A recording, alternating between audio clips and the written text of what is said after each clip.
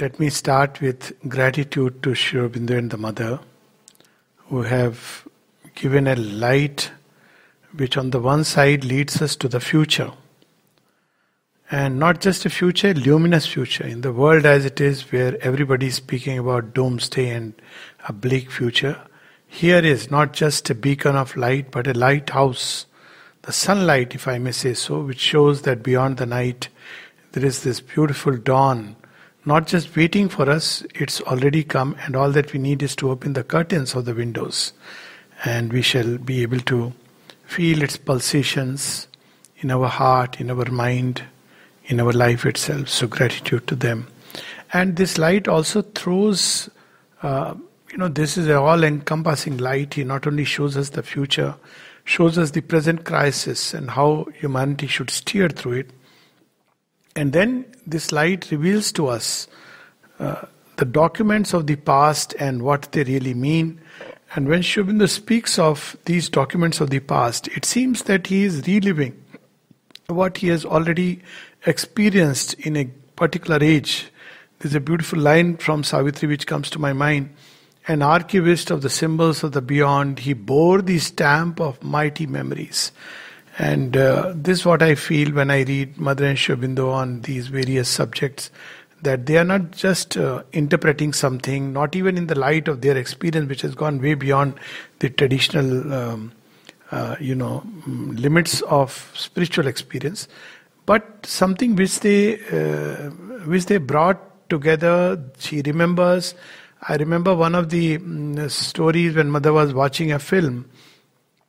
I think it was on Rani Lakshmi Bai, and she said, "This is not how it happened." And at another time when she was, she went to a palace and she saw, and suddenly she said, "This is not how it is, the way they describe it."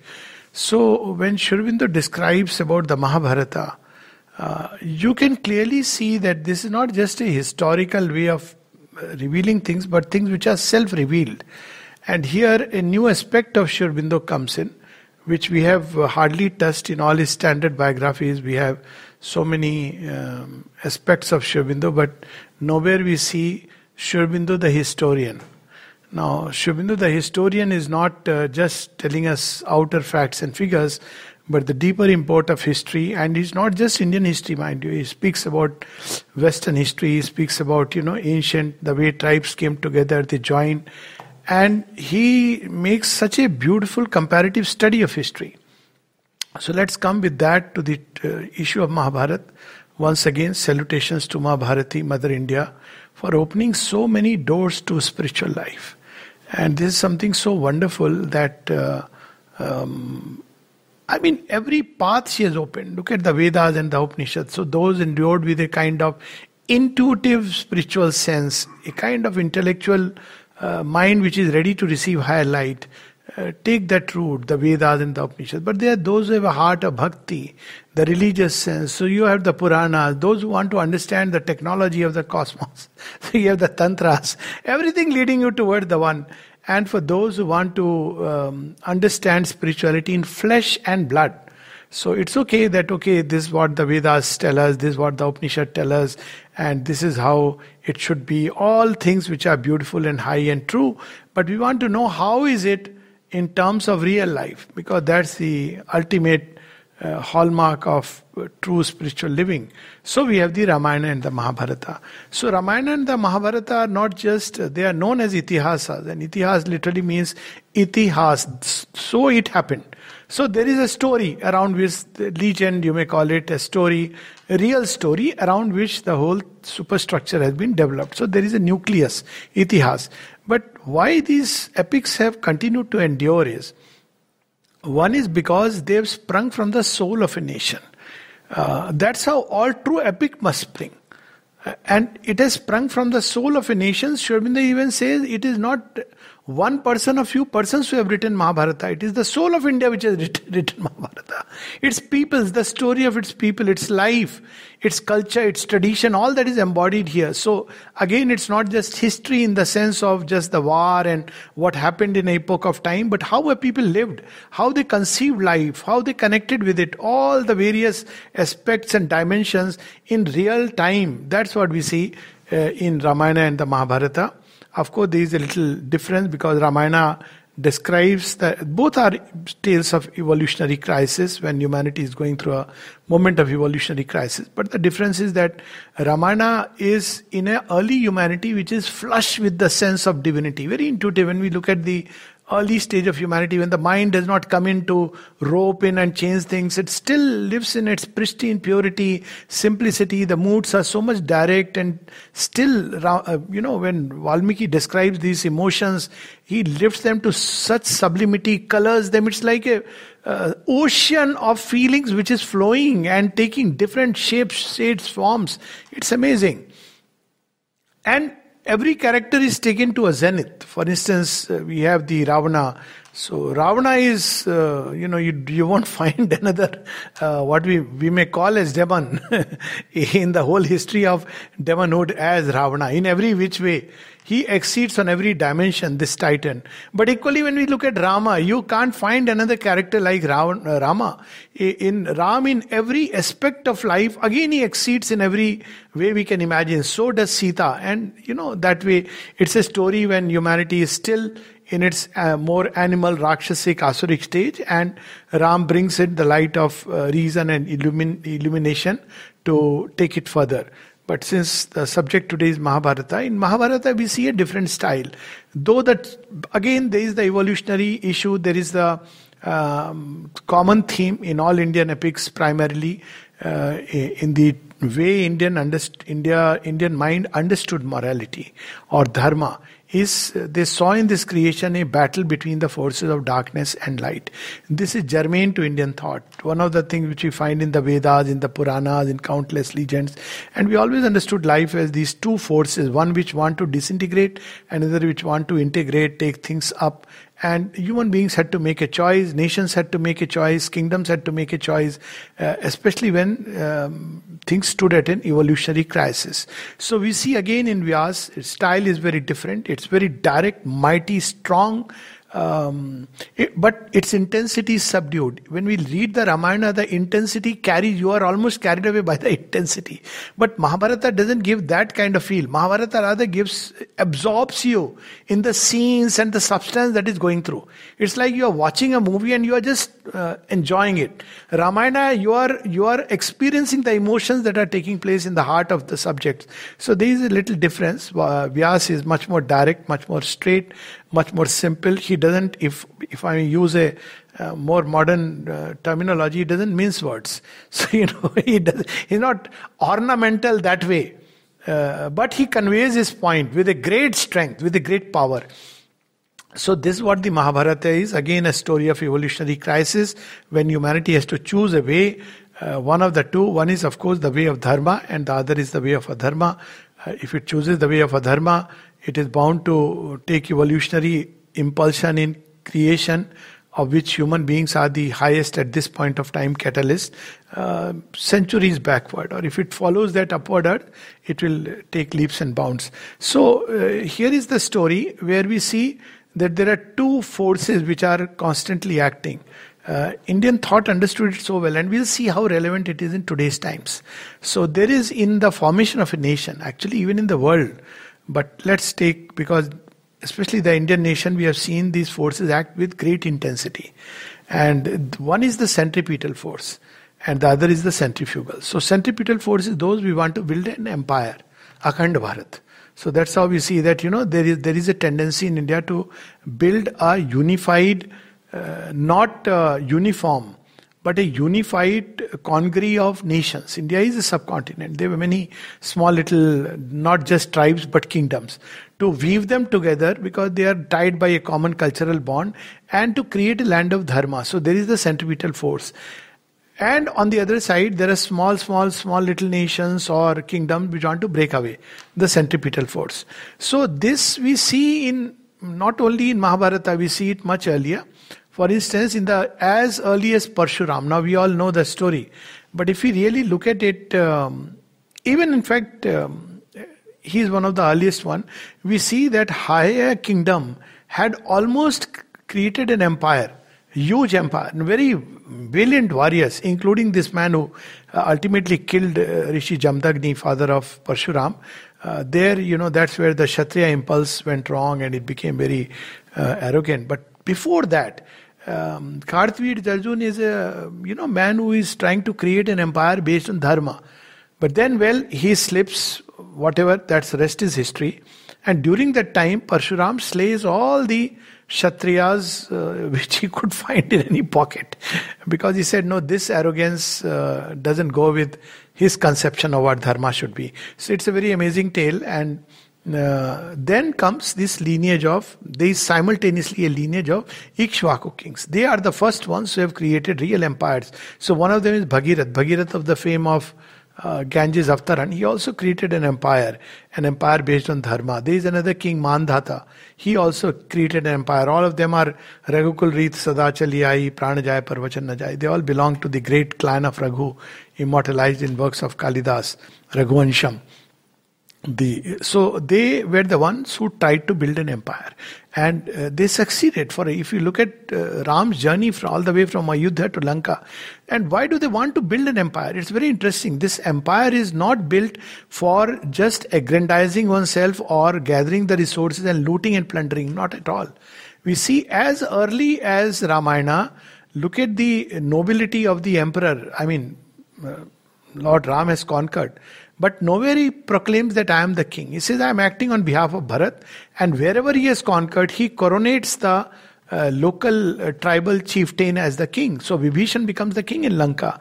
Sugriv becomes the king in Kishkinda. Though he has gone through, and they have either through pact or conquest, all of them. So it was a congree of nations. Empires in the Indian context never meant destroying the life of the conquered. So one of the things about the Aryan civilization is that it does conquer, but it ennobles what it conquers. So in the Asuric way of life, it brings in the idea of dharma and then leaves them free in their own way to develop it, to follow it, and so this is something which we find as early as the time of Lord Ram, and we also find there a very interesting idea of the king. So, it is again very relevant in today's times also. So, who is the king in the Indian context? He is not a depot. So, king is largely, if we look at it closely, he doesn't lift his arm and say, my word is final. Nowhere, you see, there is the king who has the final word. But there is the assembly of chieftains, the warlords, and he must consult them. This is just like the ancient Greeks. Sri Aurobindo's Ilion, you see the book of assembly in Mahabharata, the Sabha Parv. So Dhritarashtra calls all the chieftains and they will give their ideas, viewpoint. He will listen to all of them. Final decision he will take. It's like our president. So he takes the final decision. But it is always with the council of minister. And then there is the voice of the people. So all these three things have always gone together, the Janpads. So this is how Indian confederation has evolved, and it's important to understand because it has its rootings now also. Now when we look at Mahabharata time, we see that there are three types of forces which are acting, or three types of kingdoms. So one is the kingdom which are going toward the east, northern and eastern side. So you have among them, I think Kaushal is kingdom, Magad is a great empire, Jarasandh, and then you have Chedi, Shishupal's empire, and all these kingdoms, and further if we go, we have Mats, and then there are western and southern kingdoms, and then there are central kingdoms. So central kingdoms are very powerful, Bhoj, and some of them come from the lineage of Ikshvaku. So when they align during the Mahabharata war, and Sri Aurobindo uses it to explain that the war has really happened, and he uses a very different approach to the whole thing. Because people often say there was no war, it's all symbolic, whether it was actually written or not written, all these controversies. Sri Aurobindo says, if a war really happened, then in the whole storyline, the causes of war must be evident. What led to the war? And then he analyzes how beautifully Vyas has presented the political scenario. So there were this tendency to form empires, as we have seen Ikshvaku clan, Haya dynasty, and then the latest was Kuru empire. Now these empires were important because if the empires are not important at that point of time, you will have the centripetal forces and there will be no nation unit. So nation is like a Yajna Vedi, a land where a certain group group life, which is of course varied, stratified, heterogeneous, but it evolves a certain way of life. That's a nation soul is meant to be. So we see that during the Mahabharata time, you have these three types of one are those who are siding with Duryodhana. Now, it's very interesting. People who are siding with Duryodhana are from the west, right, going up to Kandahar, Gandhar, and you go further south. Now, these people in the southern states, including, Shalya, who actually is a relative of the Pandavas, but he doesn't side with them. And what a astute political statesman, not statesman, but political analyst Vyas is. Now, why they are siding with Duryodhan? Of course, we have a very picturesque story built around it. But simply because these regions wanted autonomy. And they wanted a weak king. Put it in modern context and see what are the forces which want weak center. Precisely those who want to be free and autonomous. They don't want any central authority. So you will see even today, there are people who are siding with a weak center. They want a weak center. They want a weak center which is all the time appeasing, because this way they have by autonomy means they will do whatever they feel like doing. So these are the people who sided with Duryodhana because they knew, and it's interesting, Gandhari also points this out. Gandhari says that my son, he may win the war, but he is not worthy of being a Chakravarti Samrat because he won't be able to hold the kingdom more than, for maybe less than half a century. So they are standing behind him. They want Duryodhan to be king. Why? Because they are not interested in Duryodhan. They want their autonomy. This is the one part. Then in Bengal, you have on the further side, you have the Angdesh. Angdesh goes further in the east. That we know is a bought over whole story. But then there are others who have a axe to grind against the Kuru Empire. Why? Because Kuru Empire is the last which has come. So all the certain clans which were eyeing on becoming an emperor themselves, they have an axe to grind. So we see that Jarasandh and Chedi, the Magad and Chedi empire, though Krishna has got them killed, yet they joined forces with Pandavas. It's very interesting. Same we see with Drupad and, of course, Mats, Naresh, Virat and the Panchals. They go with Pandavas. But it's very interesting that Chedi and Magad empire, these two empires, their kings were actually killed. Shishupal by Shri Krishna in the Rajasuya Yagya. And we see that Magad emperor Jarasandh is killed. Shri Krishna gets him killed. Because he, right from the beginning, we understand what Krishna's work was. He was trying to build a nation against heavy odds. And he knew that each of them has the ambition to become an emperor. And they are capable. Jarasandh was a very, very strong and mighty king. And he looked after his subjects quite well, regardless of, whatever his tendencies were. And so also with Shishupal, Bhurishrava, all these people wanted to have an empire. And they knew that their challenge is against the Kuru clan. And if they came together, they could probably defeat the Kuru. This is the ambition they were holding. So when their kings go away, they still side with Pandava. Because they want to see the Kuru kingdom defeated. At least they will have a share in the empire. So we have this clan. And then there is Koshalas, the Kaushal and Bhoj and, Panchal especially. Now they stand, they stand solid because they have tasted, particularly some of them belong to the lineage of Ikshvaku, Kaushal, Matsya. So they know what an empire is. So they want an empire. They don't want a weak, united India. They want India to be, I'm using the term which is more modern, but Aryavarth, Bharatvarsh to be strong, united, because they understand that is what will make everybody prosperous and happy. So the way Vyas analyzes and how Shri Krishna has seen that entire geopolitical scenario is something which is I think it's worth a thesis. That how he analyzed and how he went about creating a nation based on dharma. So he starts with the Rajasuya Yagya of Yudhishthir. And we see how Vyas described, it's very interesting. Vyas always stops short of the, his characters are also superhuman. But he keeps them within the range of humanity. He will not let them exceed a point. See, Ram is evidently superhuman. When he fights, it's impossible. I mean, who is this warrior who can shake all the... that's what even Mandodari says when she comes to meet Ram after Ravana has died. And she says, I am sorry, I had no choice but to... I am the aparadhi, I have killed your husband, I am the one. He says, no, that's not what I have come.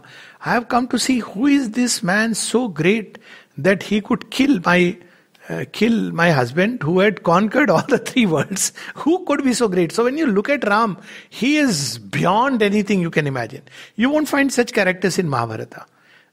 Bhishma is great, he has Ikshamrityu, trained by Parshuram, all that is good, they have celestial weapons, but none of them which goes beyond. He stops short, he subdues them, because the crisis is not the earlier crisis of humanity, but when humanity is already there and it has developed all kinds of weapons, equipment, and now it has to choose a particular path. And one of the works of Sri Krishna was to establish a nation. You see, when Rama came, he established Aryavarta out of Jambudvip.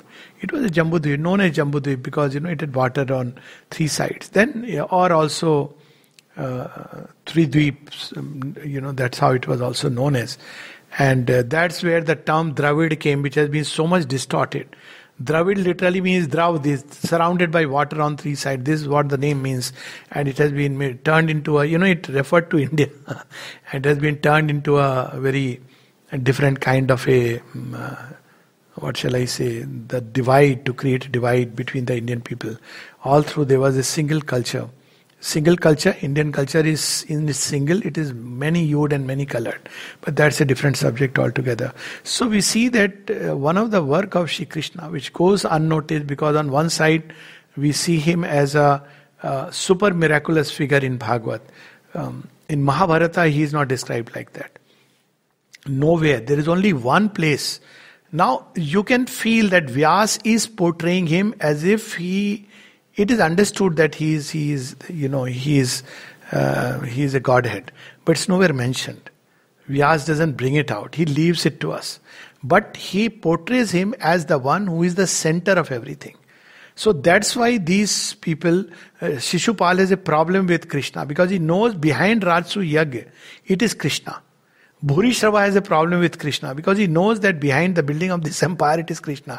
And of course we shouldn't forget the Yadavas, because these were the three main empires, the Magad, the Kuru and the Yadavs. So Yadavs were very, they were very valiant warriors, mighty. But they were in a certain sense confused about what side they should take. Because if you see after the Chandravanshis, Suryavanshis and the Chandravanshis are coming to a halt, then we see the Yadavs are taking predominance. So the Yadav clan, the Yadukul, it was a divided house in its own right. They didn't know which way to go fully. And in the house of Dhritarashtra, we see that there are these two kinds of, that's again a very divided house. Why? Because the elders, they want to remain with Dharma. So we have Dhritarashtra, we have Bhishma and Kripacharya, and of course Drona, who wants to, Vidur, they all want to go with Dharma. So, but yet, very strangely, they end up taking sides with Duryodhana. And Sri Aurobindo gives a very different understanding to this. He says that basically they were strongly attached to the idea of Kuru empire. So they knew that Dharma is with Pandavas.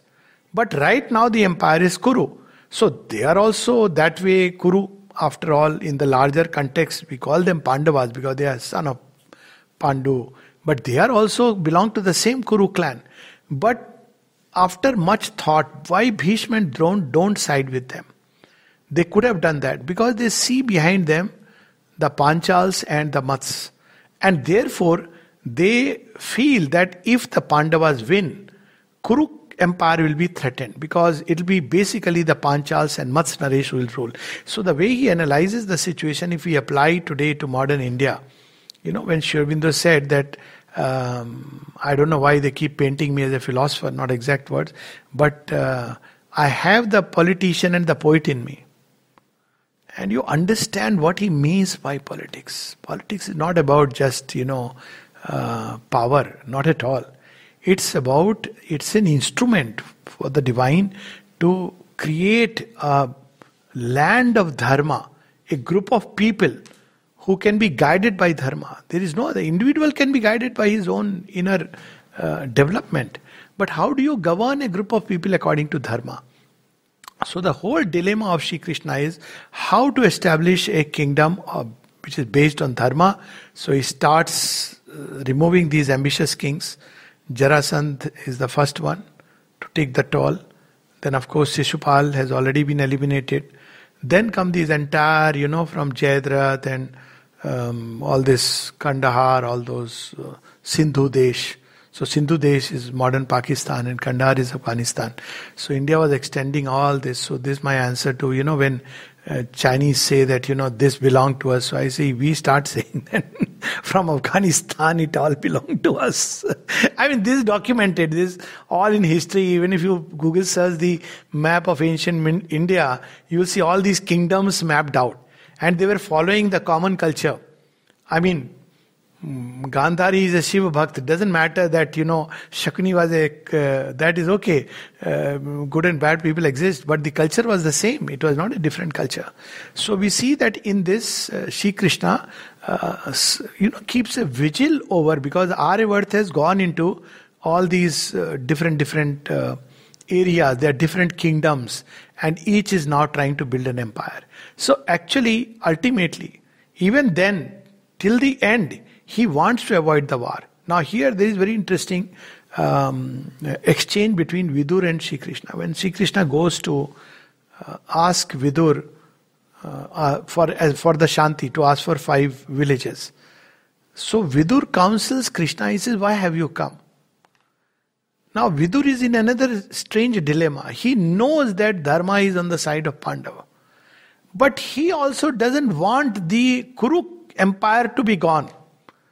So at one point, he also tries to counsel that, why you are asking all this, it's okay, And that's how we see that Sanjay goes and communicates to the Pandavas that, look here, he's Tauji. He's requesting you that you better take sannyas, leave all this, why you want to fight. And then comes the entire background, and then the war develops. So it is a true story of a real war. But here Sri Aurobindo brings out how through war and conflict, just as in individual life, you can't make a progress if you want to close your eyes to war. At some point you have to face the conflict inside squarely. You have to make a choice. If you keep on taking the Equisthenian position, whatever it is called, it doesn't take us very far. It may steer it may make you put you in a comfort zone, but not the greatness and glory and nobility and heroism which Mahabharata is about. So we see that war is, Sri Aurobindo speaks about it. One of the places when Sri Aurobindo was asked that, sir, now there is peace. This is after the, I think, Second World War. Most likely, or the First World War. Anyways, he was asked, now there is peace and now we will have the fulfillment of the dream of the new world. He says the new world is not likely to come this way. Most likely it is likely to come through war. Because another aphorism where he says, men die so that man may live and God be born. So we have not understood what is the sense of these conflicts in the individual and at a larger scale. This conflict is always invariably between two kinds of forces. One which move towards the higher forms of life expression. Another which want to pull us back downwards towards a old form. And behind all this, there is on one side the Devas and the other side are the Asuras. Asuras are fighting only for self-aggrandizement, for satisfying their ambition, for position, for crushing those the subjects, whereas the Devas also fight, and Devas find to release Dharma into a group of humanity. They are fighting for that. So we see this Mahabharata, a classical tale of the war between No, it's not a fratricidal war alone. It's not even a war of two civilizations. It's one civilization. But it is a war where a nation or a civilization has to choose not by a democratic vote, because that didn't exist at that time, even though they were janpads. There was a full-fledged, proper king and democracy together in India. Though it was not the way we have assemblies in the Greeks. If you read Indian literature, it's so interesting that the people had a say. That's why that washerman had a say. And Ram had to consent, because the voice of the people had its own place. The final decision had to be made by the king. The king could overrun it, or the king could keep it. That was left to the king to make a choice. But the people had their voice, they could voice their opinion, and they could speak about it. They were not stifled, as in certain countries. And that's what, actually, in a way, the world will eventually move toward that. But that apart. So war is something where we, at its root, it's a war of idea. So idea of a nation in the light of the way we understand from the Indian spiritual point of view, that ultimately at the core is dharma. So in Mahabharata we see many kind of dilemmas. So this is the other aspect of Mahabharata, that we see many dilemmas which are unique, which even today we don't face. And yet Vyas has solved them by an understanding of dharma which is too deep and profound and subtle, which doesn't fall into a typical rule book of right and wrong. For example, when Draupadi is married to 5 brothers, so on one side it is the dharma to follow your mother's word. Why it is dharma? Because, well, mother is the one. You see, it was not like today we say, oh, I don't care whatever the parents are saying. Now the reason that age it was, especially mother's word, father's word was not so important, right? Then we have several examples where people had problems with what the father had said. And they came into conflict. Nachiketa is one example. There are several others. But mother's word was important because it was understood that the mother will never give a counsel to a child which would harm him. Fathers may be blinded by their own ambition and give a counsel, not to harm, but they may drive the child along paths which are not very healthy. Though we have, of course, all kinds of combinations. Kaikasi, which was mother of Ravana, gave him a wrong counsel, that you must become Daityaraj. But still, we see that mothers used to give that. So mother's word carried that great authority. And these Pandava brothers, they knew that, their mother is, how she has brought them up with such hardship. So they have given their mother this place. And when the mother says, distribute what you have won equally amongst all of you. Now, it's a great dilemma. I don't think that in the entire history of mankind, a woman has faced such a dilemma, where she is simultaneously married to 5 men. And she could have just said, I don't care, I'll just go away. I'll lead my own life. Or she could have insisted. Nobody would have forced her. Neither Yudhishthir nor Kunti. And yet she chooses that no, I'll stay married with these 5 brothers. Now comes a very complex tale. We see that when they go back, this is challenged in the Kuru Sabha, that how can Yudhishthir claim to be the claimant higher to a throne when he has married a woman who is married to his 4 brothers. So all these dynamics go in. And these subtleties of dharma, which of course it's a very vast subject, as someone has rightly said, are brought out. And then again we see that ultimately what does Vyas do? He brings in as the ultimate authority. Look here, he never, nowhere he says nowhere he portrays Krishna as a divine. Though there is this sense of divinity which runs through, except one word. When through the characters he describes Krishna, there is only one place where he uses the word aprameya, which means immeasurable. That's the only word which conveys all. Otherwise it doesn't say anything anywhere. See, those stories of Gokul and all, they are not part of Mahabharata, though they are shown as that. You have Srimad Bhagavat Puran where you find these stories. So there is no miraculous Krishna there. Krishna is close to human, and yet time to time one can sense the Godhead in Vyas Mahabharata. And yet he calls him at one point Apramey. But yet he brings in the Gita. Now, surely, people often, with regard to Gita, they say that it has been imposed. Now, people say that Vyas, Mahabharata, there are different authors. Sri Aurobindo agrees that yes, there are different authors. But unlike many Western-based scholars who say that ultimately they were just about 8,000 slokas, he says no, they were 24 to 26,000. And then there are others, because it's a book of roughly 1 lakh slokas. So he says when you study the style, you can know the difference. And one classic example he gives is of, on one side, when Vyas describes the war and all these, there is a high nobility in Vyas. He doesn't, it's like for Vyas, something like romance is out of question. When you read Vyas, it looks like that.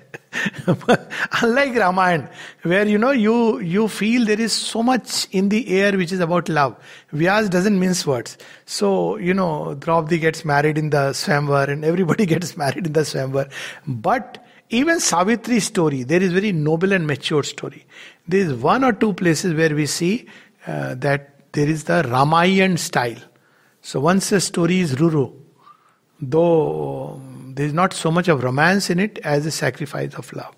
But the only story where we see a touch of romance is in the air, and that is the story of Nal and Damayanti. So we know that in Mahabharata there are several tales. Each tale is a tale of dharma. Savitri is a tale of dharma. There is even the death, the cosmic deities have their dharma. And Savitri has to remind them, teach them what dharma is. Then of course in the tale of Nal and Damayanti it's all about dharma. Ruru and Pramadva writes about dharma. So from every angle, he has given practically every situation, dilemmas we may face in life.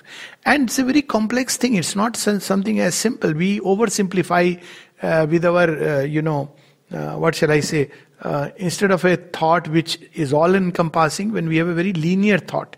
So we have binaries. Karna is good or Karna is bad. This is the way of binary thinking, where you have a linear thought. That, injustice was done to him at birth, and therefore you sympathize with him. This is not how a man of dharma sees.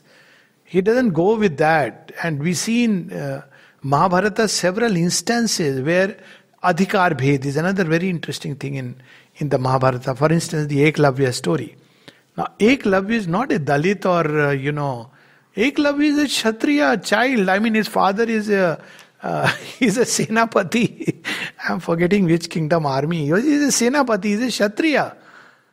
He wants to now learn. Now, why he can't be taught is not because he is not a Kshatriya. He cannot be taught because Dronacharya very well understands that he has been given the task to train the princes of the Kuru clan. Why? Because Kuru empire must be the greatest. So, he has to be true to his mission. He can't take Karna, he can't take others. It's nothing to do with Karna being born, the way we portray all this. It's simply because his task is to ensure that the best, he doesn't want to, supposing for instance, North Korean president says all are equal, I am going to get nuclear technology from anywhere. You will say no, because that's where Adhikar Bhed comes in. So this was very well understood in ancient India, and they kept their interest in mind. So Dronacharya kept the interest of the Kuru clan. So he would not teach it to Eklavya, he would not teach it to Karna, and he would go out of his way to ensure that the interests of his empire are safeguarded. So to that extent, it is well within his means and limits to do what he does. Though it is justified in another way also in the Mahabharata, because as we know, the dog is barking because it's a hunter dog, and it has sensed that, sniffed that there is somebody out there, and it's Eklavya who has put Dronacharya Pratima and practicing archery. And this dog goes and starts barking, and Eklavya instantly pushes a volley of arrows and stuffs his mouth. And then Dronacharya gives a valid reason. He said, look at this fellow. He's supposed to be a mighty archer. He has no control over himself. He is using all his skills against a helpless dog, stuffing his mouth with arrows, giving him such a cruel death. What kind of a warrior he is going to become? So he refuses. Not only refuses, he takes away the thumb, which is important. Again you see that story takes a very interesting turn of event, because the kingdom to which Eklavya belonged, they go with Duryodhana. Ideally they should not have stood by Dronacharya. So that was a fight which was of a different nature, where nations were looking for their own existence and how to side with different forces. We see the forces same acting in India at this point of time. There are centripetal forces which want to disintegrate. They want a weak king at the top. They will support him by all the props because this suits their purpose. There are others who have an issue which is about, they don't care about who is at the center, but they are personally against. And therefore they are personally attacking a prime minister because they have an axe to grind.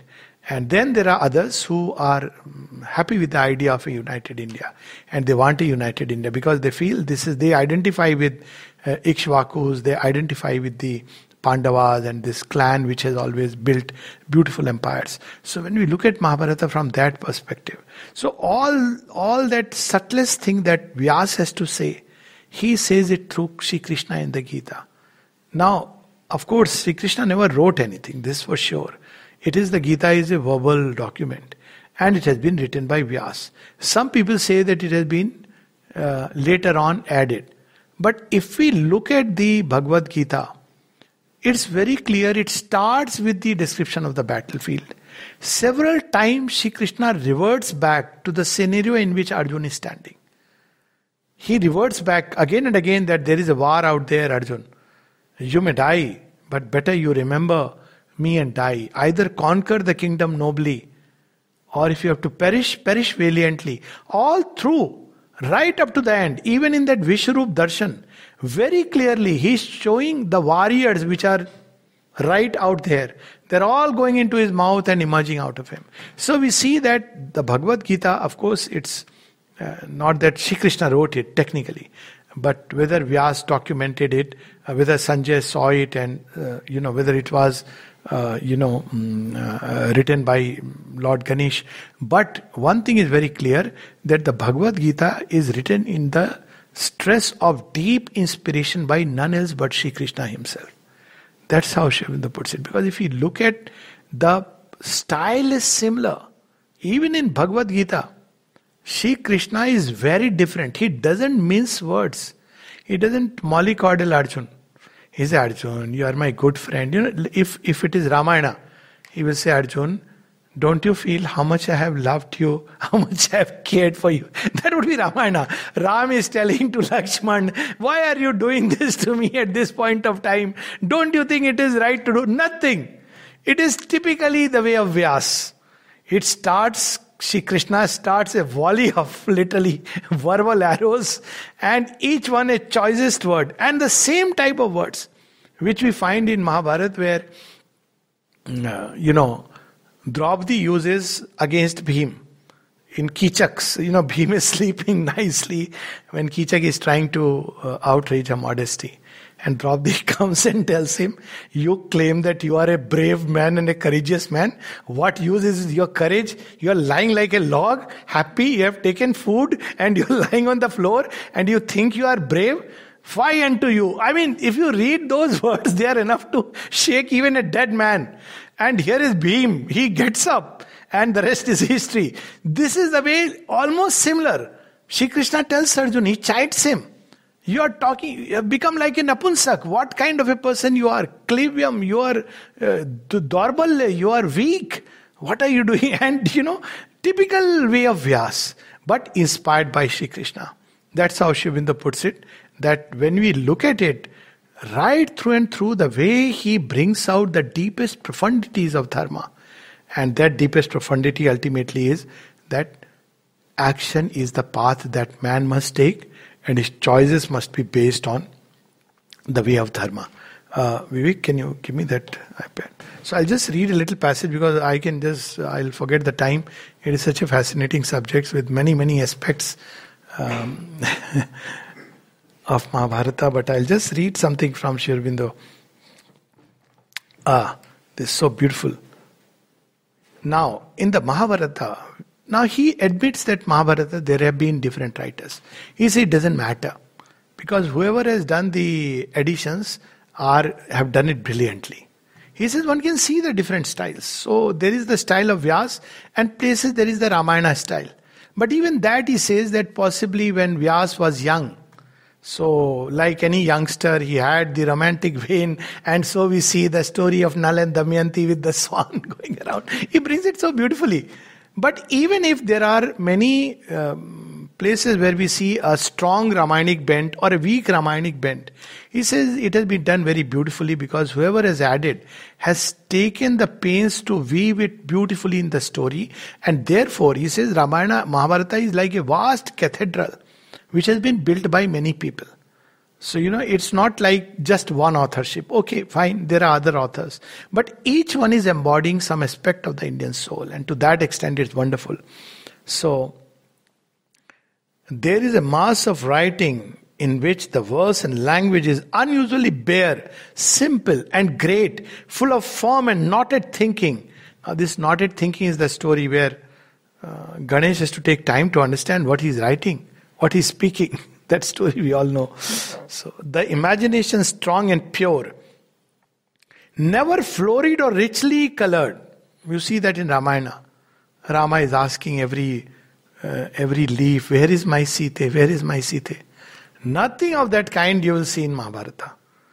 When, Draupadi's modesty has been outraged, or she has been taken by Jadrath. It's not, oh Draupadi, where are you? the Pandu princess go. Heroic. It's all about heroism of a very sublime kind. Humanly heroic, not superhumanly heroic. Humanly heroic. The idea is austere, original and noble.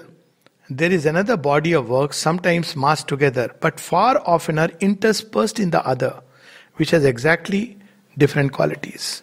So this we have already spoken of, but I'll just read one passage. Paucity of time, so and then we can have questions. Okay. So, the Mahabharata is not only the story of the Bharatas, the epic of an early event which had become a national tradition, but on a vast scale the epic of the soul and religious and ethical mind and social and political ideals and culture and life of India. So it embodies, that's why somebody has said, not only Mahabharata is the fifth Veda, because all the great ideas of the Vedas are there. And that whatever is there in Bharat is there in Mahabharata. And what is not there in Mahabharata is not there in Bharat. You can see it as a corollary. So we see it's a beautiful blend. Even those who have contributed have actually enriched it. So it's perfectly fine. The Mahabharata is the creation and expression, not of a single individual mind, but of the mind of a nation. It is a poem of itself written by a whole people. See, when I went recently to Barcelona, I saw that wonderful, cathedral being built by different doors, and it's so wonderful, But though there is one person who is behind it, but several hands have gone into building it. So that's how Mahabharata is. It's the voice of soul of India. It is the poem of itself written by a whole people. And personally, if you ask me, whether you make Gita compulsory or not, that's a different thing. But every Indian should read Mahabharata. It's a story which is about us. It doesn't matter what religion you are. It's irrelevant. It's the story of a people, of a nation, how it thought, how it felt, how it chose, how it acted in a moment. It's its soul. We'll get connected with its soul. I mean, that's how I look at it, and that's the effect at least Mahabharata had on me. Thanks to reading Mahabharata at a very young age, I could never identify with film heroes or sports people as my, ideals. It was very clear. Ideal to Arjun hi hai. Ideal is Arjun and God is Krishna. All other things like, they pale into insignificance. This idea of being in rags and taking sannyas. After seeing Krishna on the battlefield, who would ever choose that ideal? And how beautifully brings out about Tyag, sannyas. Of course, Gita is a vast subject, and it's in the...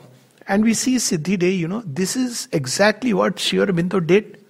He established once again the idea of an undivided India. We just talk about India, and the map which is made in the ashram playground is the map of an united India, which always existed incidentally. It has always existed. And this map was made in 1954 after the partition. Because this is the map of true India. Akhand Bharat is not something which, we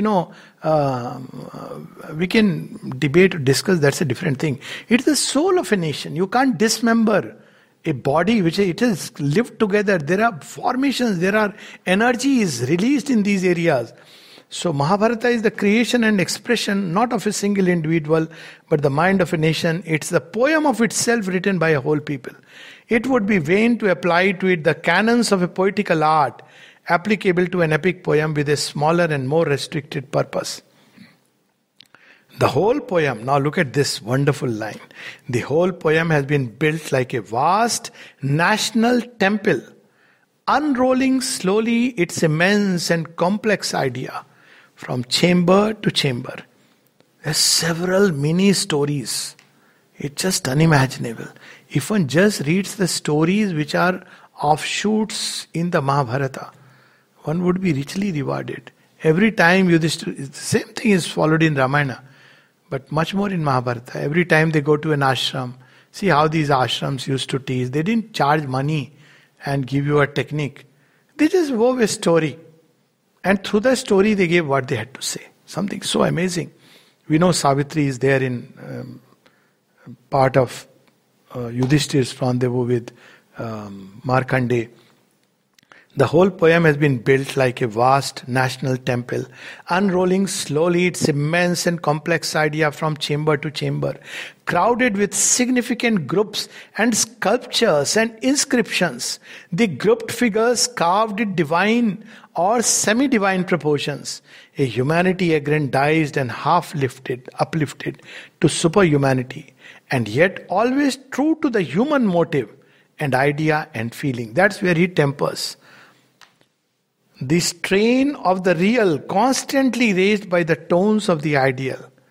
The life of this world amply portrayed, but subjected to the conscious influence and presence of the powers of the worlds behind it. So you don't have, like in Ramayana, you have all the Navagrahas who have been captured, the Trilokadipati, no. But you have Arjun who is the Ansh of Indra. You have Karna who is the Ansh of Surya. So all these aspects are there. That there are the Godhead, the cosmic forces which are behind these agencies. That is there. Even the demons, you have an ogre, Baka, what was that fellow who was killed by Bhim? Anyways, whatever it doesn't matter. He is more about his appetite. He is an ogre. He is not like, when you look at the fellows in Ravana's time, Ahiravan, they are terrible. I mean, you can't imagine. But they are more at that level. So always there is that sense of the real. So he wouldn't create a character which goes beyond the pale of our human imagination. That's why for the modern mind, Mahabharata is more appealing. While Ramayana is more those who have a psychic turn, those who feel from the heart, they find it very appealing. But Mahabharata appeals to the modern mind because it is the characters, even in their superhumanity, are human. True to the human aim. And the whole uplifted by a long embodied procession of a consistent idea worked out in the wide steps of the poetic story. So this idea, of course, we know, Sri Aurobindo brings out. At the same time, though supremely interesting in substance and vivid in the manner of the telling as a poetic story, it is something more. A significant tale, itihas, representative throughout of the central ideas and ideals of Indian life and culture. So what is that one word which describes Indian life and culture? Here he says, the leading motive is the Indian idea of the dharma. India never fought a religious war. This concept is an anathema. Because it's not about religion. Ravan is of the same religion. He is a Brahmin by birth, to boot it. Comes from a lineage of Pulastya Rishi, who is Brahma's lineage. His co-brothers are Kuber and cousins. Narad, who is his grandfather or chacha or something like that, He comes from that lineage. But the fellow must go. It doesn't matter. Why? Because he's representing a dharma. And more so because he is mighty. He is a knowledgeable person. And yet he falls in lust for a woman who is helplessly in a forest. This is not acceptable. So we see in both the stories, feminine figures become important to topple an empire. Here, Ravana has done many misdeeds. This is not the first time. But then, here he crossed all limits. He goes to a forest where there is a lady in the hermitage who is unarmed. Her husband is not there. Nobody there to protect. And Ravana kidnaps her, takes her by force. This is not acceptable. This starts the downfall of the empire of Ravan. And there again we see Draupadi is dragged to the Kuru Sabha. Some people say it is not portrayed. It is there. Of course, maybe different authors. So she is dragged to the court, and this event marked the downfall of the Kuru Empire. So we see the power of the feminine who stands behind all these Pandavas, holding them together, because Draupadi is conscious of a mission. She is not on a personal happiness journey. No, I want only Arjuna, I want to be married and happily satisfied. This idea is an anathema to the Indian mind. It's not for personal pleasure or joys of the flesh. It is for the glory and greatness of the spirit that the Indian thought has lived. And that we see in Ramayana and the Mahabharata. None of the characters. Sita is not saying, oh, I had a comfortable life in the palace, why are you sending me away? That's not the issue at all. The issue can be dharma. Debate can be over dharma, not over personal happiness, seeking of comfort. That we see how when they are abandoned to the forest, these Pandavas, how they go. They are purified by that ordeal. So we see constantly this idea of dharma. And dharma in the Indian context is not a rule book. It is not about moral ideas of right and wrong. Because there are many grey shades and we have to make critical choices. And that's where the choices are made. The leading motive is the Indian idea of the dharma. Here the Vedic notion of the struggle between the godheads of truth and light and unity and the powers of darkness and division and falsehood is brought out from the spiritual and religious and internal into the outer intellectual, ethical and vital plane. So there are human representatives. You just can't just internalize them that all war is inside. This is a neat way of finishing it off. It is inside, no doubt about it. You have to conquer hatred and anger inside. But it is also outside because they are representatives of adharma. And you have to meet them, tackle them, take the challenge of life. And if necessary, they must pass out of existence. So this is here. So there are those who are embodying the greater ethical ideals of the Indian dharma and others who are embodiments of asuric egoism and self-will and misuse of the dharma. The political battle in which the personal struggle culminates an international clash ending in the establishment of a new rule of righteousness and justice, a kingdom or rather an empire of the dharma, uniting warring races and substituting for the ambitious arrogance of kings and aristocratic clans the supremacy, the calm and peace of a just and humane empire. It is the old struggle of the Asura, Deva and Asura, God and Titan.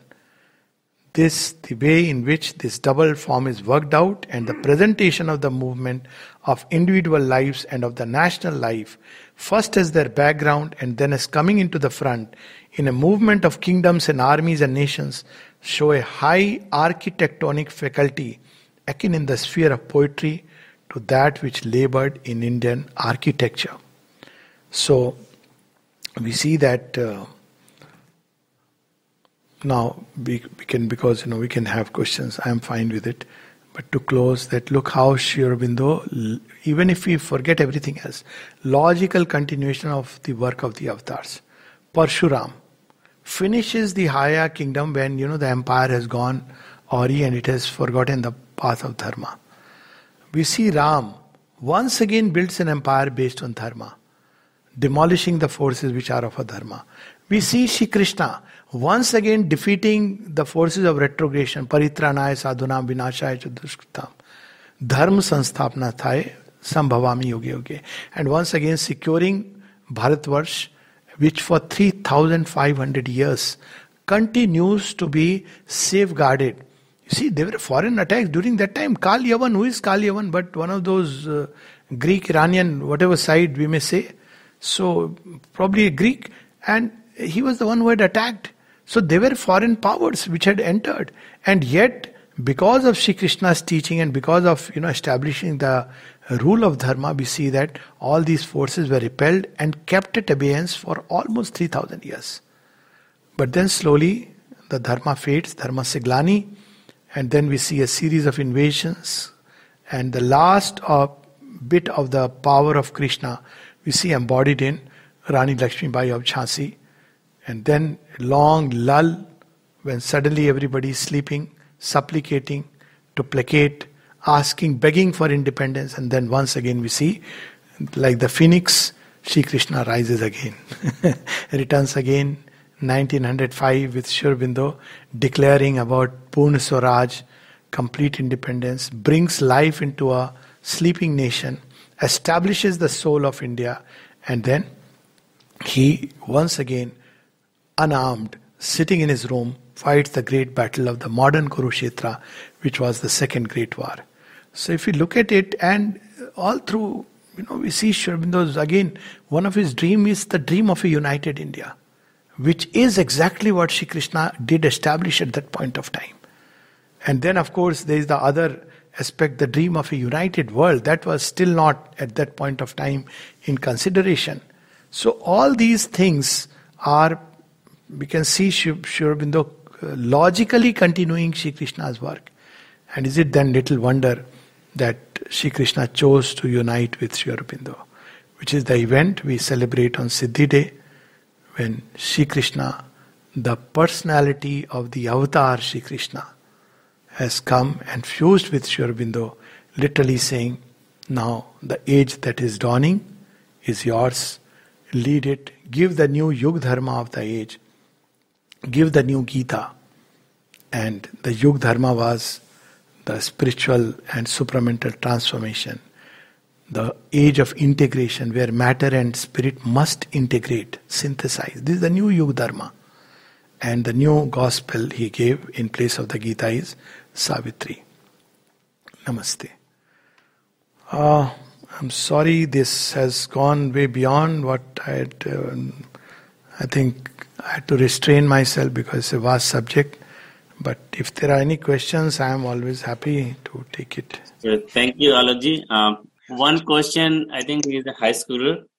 Why did Abhimanyu and Uttara's unborn son had to bear wrath of Brahmastra when the child was still in womb and couldn't have been carrying such intense bad karma from past life? Yeah. So this question about Abhimanyu and Parikshit. So leave aside the bad karma. This is not in Indian thought. This bad karma, good karma has come much later. The theory of karma is very different. It's an evolutionary mechanism, and it's not about justice. It's about justice is there, but it's a very subordinate element. The main purport of karma theory is evolution through the choices we make, and this applies as much in everyday life. You don't have to bring in even the divine element. Your choices will either help you evolve towards a greater state, or they put us down, and this regardless of, you may get outer success by a certain kind of action and choice, but inwardly we may be impoverished. So karma is about that. It's a big subject, so I'm not touching upon that. But Abhimanyu, now you look at Abhimanyu, it's so interesting. Imagine Abhimanyu not dying the way he died. Paradox is we won't even remember him. So Abhimanyu life typifies what Shaurya is. See, there is a term in Indian thought which is called Veer. So Veer comes from Virya. Virya is spiritual energy.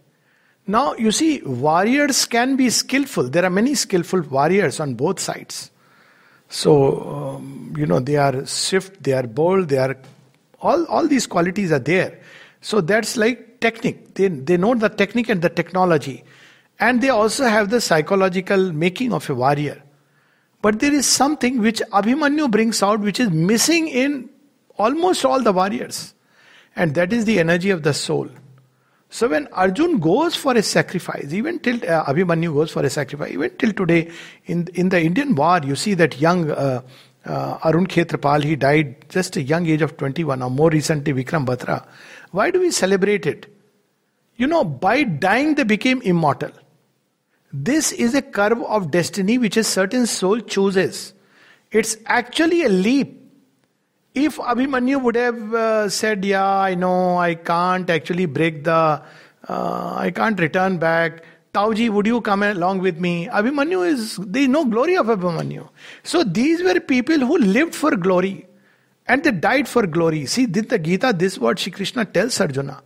Either you conquer and enjoy the kingdom, but conquer it justly. Or if you have to fall, fall nobly, protecting the people, but don't run away from this battle of life. So Abhimanyu typifies that door of glory which souls choose. And in the Indian context, we don't look at the life of one body or one form. So we always believe that those who die fighting for truth and justice and right, for them the doors of heaven open. So this is a way of saying that, well, they meet glory and they take another life way ahead. Now, there are many aspects to it, but again, I'm restraining myself. Then the second aspect is Parikshit. See, it's very interesting. The Pandavas, 5 Pandavas and Parikshit. You know, what is unique about them? Of course, it included Karna also, but Karna lost that chance. That none of them is a human birth. You see, it's interesting. You see, in Christianity, we have the conception of virgin birth. Buddha, virgin birth. So this idea was that these are forces of a new order. They are forces that have not yet manifested upon earth. So the 6 Pandavas represent the new kind of forces. They are not born in the normal human way. I mean, there is a physical process, no doubt about it. But there are forces of other realms which have come. What about Parikshit? Now look at the story. Parikshit is destroyed in the womb, but Parikshit is revived by Krishna. So if you see, Parikshit himself becomes a child of the new consciousness. He is born embodying the consciousness of Krishna. Actually, Krishna has given him life, so he becomes literally the child of Krishna, who becomes the ruler of the future Indian nation. So it's a very, very beautiful story. Very significant, very symbolic. It's not about bad karma. If anything, it's about the good karma. To die to your old consciousness and be born as Krishna's child is something which I'm sure one would covet very much. Or to die a glorious death like Abhimanyu, defending truth and justice against the champions of unrighteousness is something very beautiful. To a warrior soul, it's something very beautiful. Yes, next question, Vivekji. Yeah, it's a little humorous, but I'll just ask anyway. Ravi is asking, that Duryodhana earned a place in heaven too after the war. Is it? Yeah. True. So that's another thing, that Duryodhana also earned a place in heaven. So earning a place in heaven was never considered something great in Indian thought. So heaven was like you can build a very nice house, wonderful house, so you have earned a place in heaven. So, but the story explains why Duryodhana earned the place in heaven. That there in the story. So none of us is completely black or white. This binary doesn't exist. There are shades of grey. So Duryodhana also has shades of grey. What is the grey side of Duryodhana? He is ambitious. He is, terribly ambitious, power hungry. But there are some very good things about Duryodhana. Duryodhana is shown as he lusts after power, but he doesn't lust after women, even though that's that place where he calls for Draupadi's this thing. But more importantly, the one quality, good quality about Duryodhana is that he wants to fight and then he wins. So he has courage inside him. He doesn't run away from a battle. Time to time he is shown when the enemy is like much beyond his reckoning. But he doesn't want to run away from the war field. Unlike Shakuni's counsel and the ways of Shakuni. He succumbed to it. But there were some good elements inside him. And it is to these elements that they go after death into that higher world. So this we can well understand if we read Yog Vasisht, where we see that the same person is simultaneously experiencing hell, simultaneously experiencing heaven. That part which was ambitious, lustful, greedy, that goes into the dark world, that part, everybody has a little beautiful side that goes in heaven for a while. But heaven is not a big deal, you return back. So in Indian thought, it was never going into heaven was considered great. Even the Gita mentions that those who seek after their desires, they go to heavens assisted by the gods. But then there are the great ones who seek after liberation. They seek after moksha. Moksha not about otherworldly moksha, but freedom from ignorance. So that was the ideal. So it's okay, let him rest in heaven. He missed the opportunity of being an instrument of the divine, which is a great loss. Okay. Yeah. Next question is from Prashanta. In both Mahabharata and Ramayana, it is the woman who might have lost the most. For example, Sita, Draupadi, Kunti, Gandhari, etc. Is there any significance of this in your opinion? No, they didn't lose. See, that's the beauty. First, I'll come to Ramayana where we see extremes. See, look at the beauty of the poet. Imagine, of course, I know that Uttarkand is a debatable thing. Actually, it is debatable because there are elements in Uttarkand which it is there. Now, as we have received Valmiki Ramayana, it is not called as Uttarkand, it's the 7th book. But definitely, when we read, there is an uneven passages and it doesn't feel like the rest of Ramayana. The character of Rama also doesn't go with the rest of what is there in Ramayana. But that apart. But actually, if you look at it from another perspective, what is Sita? Imagine if Sita would not have gone through what she went through. What would have happened to the feminine character? I find something very amazing about this aspect, that if Sita was not abandoned, if she didn't go through that Agni Pariksha or stay with, in that place with all this hardship, this Ramayana would have been a one-sided story of Ram. Honestly, it would have been then a very male-dominated story. But it has become a Sitayan, simply because Sita is the epitome of a woman who, even when abandoned by the husband, whatever be the, just cause and all, I have spoken about it, that there was a reason, Rajdharm, let's leave it aside. Let's say that she is abandoned. Now, what does a woman who is abandoned do? She could have gone and gathered the kings to protect her, got married, tried to attack Ram, thrown calumny against him. She does none of them. She goes to ashram, delivers her children. Those 2 children grow up into jewels. Marvelous children. Single-handedly. They don't carry a single bitterness about their father. In fact, they have heard only beautiful things about their father. That's how they recount Ramayana in the court of Ram. So they look at Sita, she brings them up together, not for once, even when later on they say, no, you please come back. She lives with her self-respect and dignity. So I think Sita's character has been ennobled through that. She's not a weak woman. Suffering, Rama also suffered. If you see suffering, Pandavas suffered. Suffering is not something that Indian mind tried to escape from. But suffering was the test which steeled or purified the gold. I think to say that only Draupadi suffered and Pandavas didn't suffer would be quite an exaggeration. They both suffered.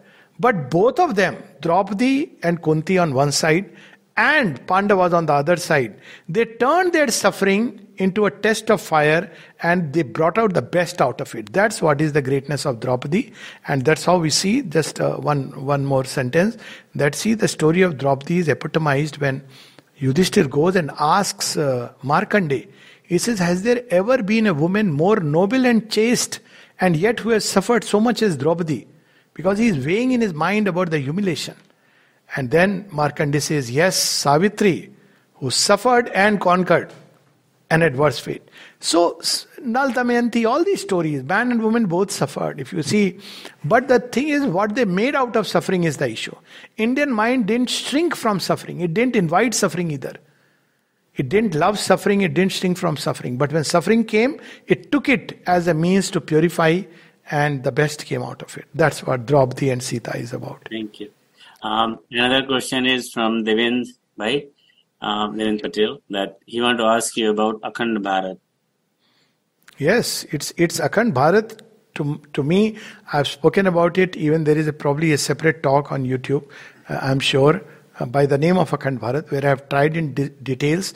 What is Akhand Bharat? It's not a modern thing. It is not a creation of modern mind. Akhand Bharat has existed in the conception of the rishis.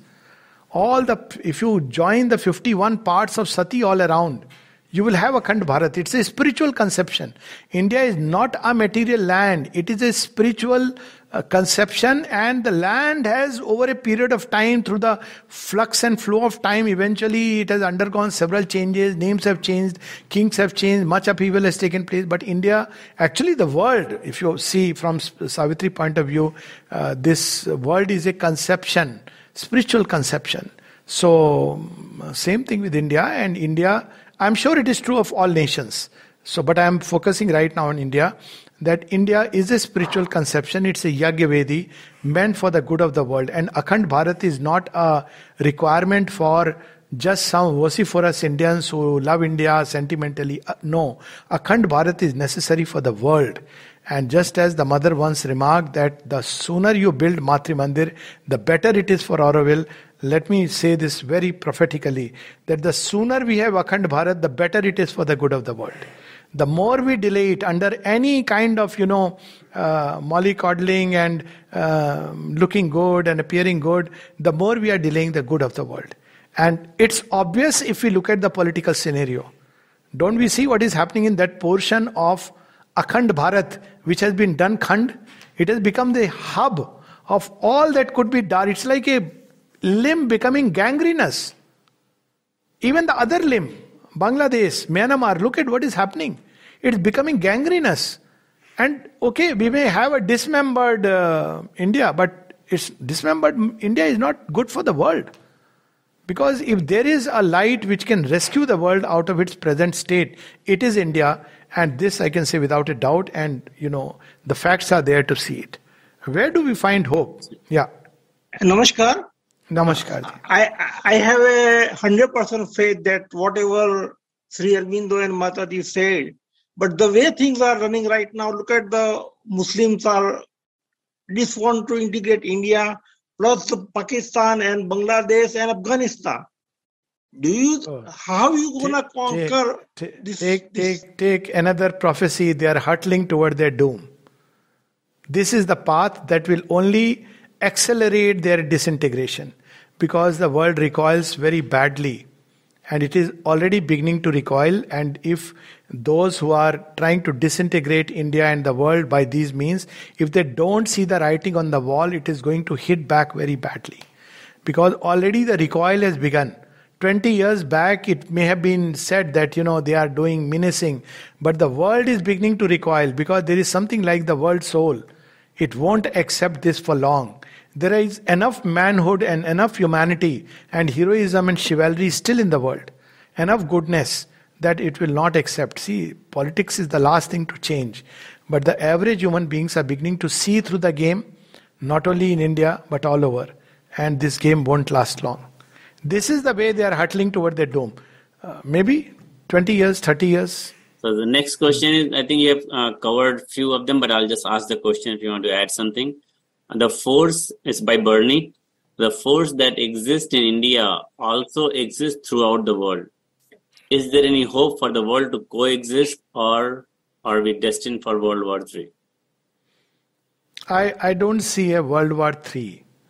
I see massive conflicts brewing in several areas because, as I said, war unfortunately is the mother of father, not mother. Heraclitus said it's the father of things. So there will be many conflicts in different parts of the world for the simple reason that, we are holding on to our fixed positions. But this conflict is likely to take two forms. One is the conflict of nations. This is not going to be the common one. The more common conflict will be within the people of a nation and the political system. This is the new war, if you like to call it, and it has begun, and it will upset many nations, probably weaken them, strengthen them. Nations have to go through this till ultimately they recover their lost soul. So it's a part of the process. These kind of, and they may take the form of, civil wars, not so much wars the way we understand. But this is part of the process. But not Third World War in the way, say, the Second World War or the First World War took place. Certainly not. Thank you. World conditions won't allow it. Yeah. Thank you. Next question from Srivalli. Yudhishthir said to be embodiment of dharma, but it is Yudhishthir that gets into game dice. Yes. What can be the significance in the portrayal of the character this way? Yes, so very beautiful. So dharma, that, as I said, dharma is a thing which is very subtle. And in Mahabharata, several places we see this dilemma coming up. Now, with Yudhishthir case, on one side, as a king, he is not supposed to refuse a challenge, even if it's a game of dice. See, that's the paradox. If a Kshatriya is called, and a king, particularly with a neighboring kingdom, that's how Nal loses all his wealth.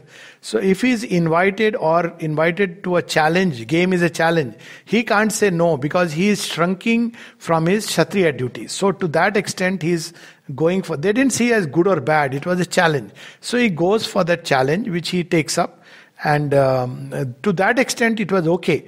But that's where the story shows that when, it's like Bhishma and Dronacharya, they have chosen to be with their own people, that there is a higher dharma, a higher standard which you must resort to when there are conflicts. So here, on one side, he is supposed to not leave the game when he is losing. You can't just do that.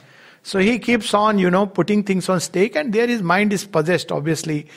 Even a man of Sri Aurobindo had a very interesting answer to this, when somebody who had practiced mental control for decades suddenly, lost it and went away. So Sri Aurobindo said, somebody asked, how could it happen? He said, haven't you known Yudhishthir's case? So a Sattvic man, Yudhishthir is a Sattvic man. Sattvic man is not a spiritual man. Sattvic man lives by dharma. But his control is not absolute. So there is definitely a moment when Yudhishthir completely lost that sattvic impulse, because he was so much overtaken by Rajas. And at that point of time, he makes the blunder. The blunder is not on just about putting Draupadi at stake. You can't put even your kingdom at stake, because it's not your kingdom. Actually, in the deepest sense, according to Dharma, you can't even put yourself at stake. You can put your outer possessions at stake. So Yudhishthir, so that story typifies that even a man as great and as dharmanist, in fact more so, because for a dharmanist to make one error can cost him very heavy. Whereas ordinary human beings, there is a great allowance given by nature. But again, as I said, Yudhishthir gets purified by the struggle. It all works out for good, because tomorrow Yudhishthir, in the ways of destiny, Yudhishthir will be coronated as the emperor. And destiny knows it. So destiny must prepare him for becoming the Raja who upholds Dharma. So he goes through all the dilemmas of Dharma. Even during Vanvas, one parv, he is asked questions by the Yaksha to ensure, who is none else but his father. Yaksh, he comes as Yaksh, to make sure that Yudhishthir understand Dharma. So then he is equipped to become the king, emperor. That's why Sri Krishna does not that time incite them to fight. They could have won had they come to fight that time with the entire Yadu clan along with their side. But at that point of time, he doesn't, because he has to be purified, go through the ordeal. So that story typifies that. Yes. Thank you, Alokji. I think that Can I ask a last question, please? Sure, please. Yes. Okay. Thank you so much. Yeah. Dear Alok, thank you so much for this beautiful lecture, and all so helpful with so many ways. I reminded Mother said that there's only one country needed to stand up for the truth. Do you think that's going to be India? And do you think we will see that in this life, for sure, and life to come? How do you see that? Yes, so Sri Aurobindo said that for this Chaturyug, that is that this four ages form a cycle. This is the seventh one. So he says that for this cycle of creation, India is the chosen country. It's not that it is every cycle in every age, but for this cycle, India has been the chosen country to uphold the highest values for mankind and eventually bring it out. And I have a very simple take on it. Apart from, I could discuss the geopolitical scenario, but to take it in a very simple way, that since such has been the decree, it will happen, because all else can happen, but divine will eventually will fulfill itself. So I do trust the divine will, that if Sri Aurobindo said this in Yoga and its objects, that for this Chaturyug, it is Krishna, it is India which has been the divinely chosen country. So what divine has chosen, whatever may be the difficulties, challenges, we can see it in 70 years, the way India bounced back and is beginning to show those signs, early signs of recovering its lost truth. I won't use the word glory and greatness because they have different connotations. It's lost truth, and it's just a matter of time.